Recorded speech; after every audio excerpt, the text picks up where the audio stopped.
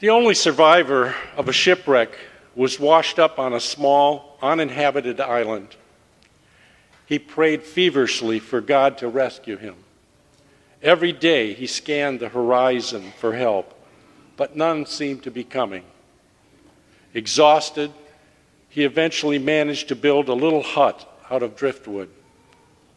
One day, after scavenging for food, he arrived home to find his little hut in flames, with smoke rolling up to the sky. He felt the worst had happened, and everything was lost. He was stunned with disbelief, grief, and anger. He cried out, "God, how could you do this to me?" Early the next day, he was awakened by the sound of a ship approaching the island. "How did you know that I was here?" he asked of the rescuers. "We saw your smoke signal," they replied. Do not be afraid.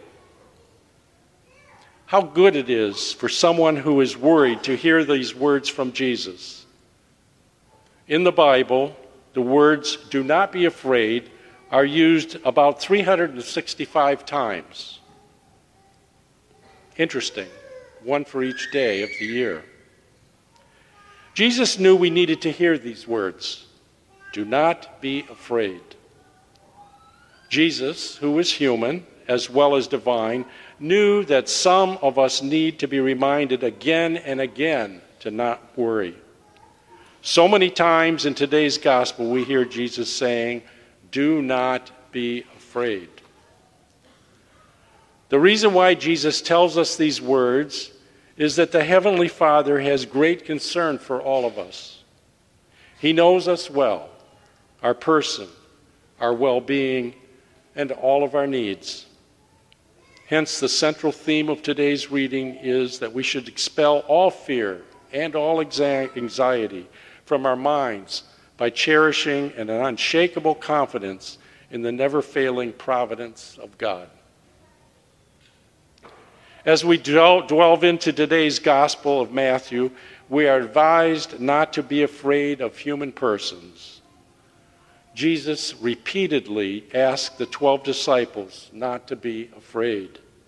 As disciples, we stand with Jesus, entrusting ourselves to him. Jesus reassures us of our value in God's eyes and promises us that he will protect us, as he does with the birds of the air and the entire creation. Jesus asked his followers to preach boldly, fearing no shame from their peers in this world. The flat housetops provided easier places of preaching than the streets themselves. He tells them that they should be shouting from the housetops. That underlines the boldness of which disciples must make God's message known. Ultimately, they must fear God alone, because God is judge in the end.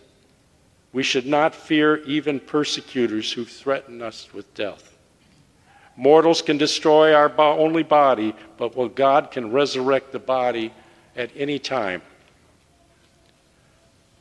Jesus plants into our hearts of his disciples the great power and might of God, who is their creator. He assures them that they can trust God's sovereignty as their protection in the face of any disaster and even death. He gives the example of the sparrows sold in the market, and a buyer certainly could have a good bargain while purchasing them. Sparrows were the cheapest commodity sold in the markets.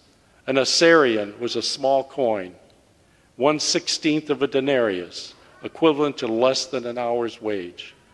Yet as worthless as sparrows were to people, and having such a meager monetary value, even then God watched over them. We may therefore be strongly assured that nothing happens to us without God's knowledge.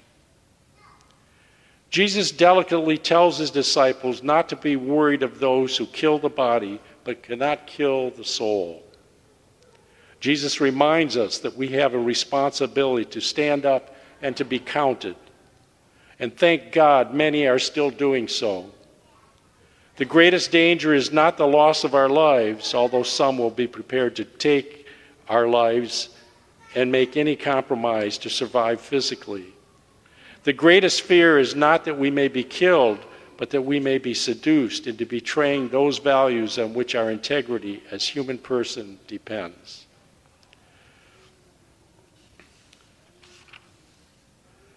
The history of the church is filled with examples where people have stood for Jesus and sacrificed their lives. A prominent example was when Archbishop Oscar Romero was gunned down in the middle of celebrating Mass by the military rulers of El Salvador, to be followed some years later by the brutal and sadistic murder of 6 Jesuit priests dragged from their beds in the middle of the night. All these men did was to draw attention to the many injustices being perpetrated against the poor and the powerless in their society.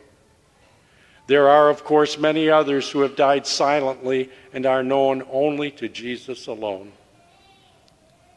Jesus provides the remedy to overcome worry and distress. Having faith in his heavenly Father and sharing the cause of worry in prayer with the Father.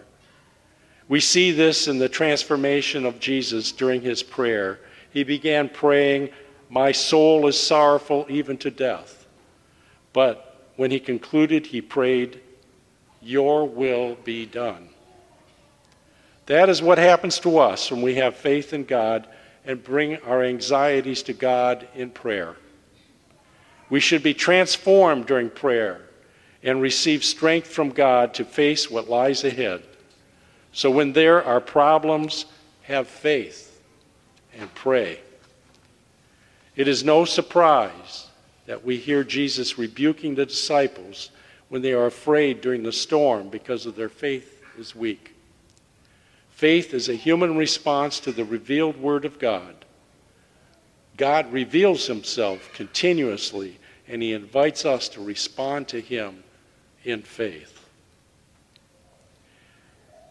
All of us, from time to time, and possibly often too frequently, we go through issues in our life that create great anxiety and concern, even to the point of giving us stomach problems and other kinds of health problems. And I can address that. I've done it many times. And it's not easy to turn yourself back to Christ and saying, "Forgive me, Lord, for my lack of faith and my lack of trust. But I do trust you, and I want to be with you." Years ago, I lost a job, and fortunately, the hospital I was with paid for my attending an outplacement agency, which I would go to daily as kind of a job requirement to find a new job. And there were a lot of people there, and I remember this one young lady who always seemed to be very calm. Most of us were very upset. Here we are, unemployed, all different kinds of jobs. One of my friends who I used to go to lunch with daily, because we didn't have a lot of money, we would have tomato soup and crackers at a local restaurant. That was our lunch. Probably lost a lot of weight then. But he was a chief accountant at a major business. And here I was, the vice president of human resources, and both of us now without a job. And we learned very quickly how quickly the crown that you wear, it disappears, it's gone. And you're humbled. But that doesn't prevent the anxiety that goes through your head that you have a family to feed and to support, a mortgage to pay, and so forth. But this young lady that was there, she never seemed to be upset, and she was always calm. So one day I took her aside and I said, "What is your secret?" I said, "I come here and I get nervous, but I get involved in my work of finding a new job. But periodically the good old devil presents to me and said, 'See, where's your God? You know, you're not going to find another job.'" Well, she told me, she said, "I read daily the Word Among Us." Now, the Word Among Us, which is this book now, Before that, it was God's Word, I guess is what it was called. Same book, daily readings, the gospel, each of the spiritual readings for the day, and plus the meditation. And I said, well, what do you get out of reading that? And she says, I have to read that because it keeps me closer to God. When I read this and read Scripture, God is telling me constantly to trust in Him, that you will find another job. And I thought about that, and I said, wow, that is really cool. So I started reading it, and I started putting more faith in Christ based upon what was going on in my life, and really grabbing hold of Christ's hand and saying, I trust that you will be with me and that you will find me another job. The fear and the anxiety gradually left me, and I began to trust in Christ more frequently. But through prayer and through reading of Scripture every day, which I still read every day, it's been over 40 years, I guess, I've become to trust in Christ completely in everything that I do. Trust my entire day to Him. Because I know that even though bad things are going to happen and there's still things that I don't like, I don't have to get anxious. I don't have to worry about it because I know God is there. He says to us, do not worry.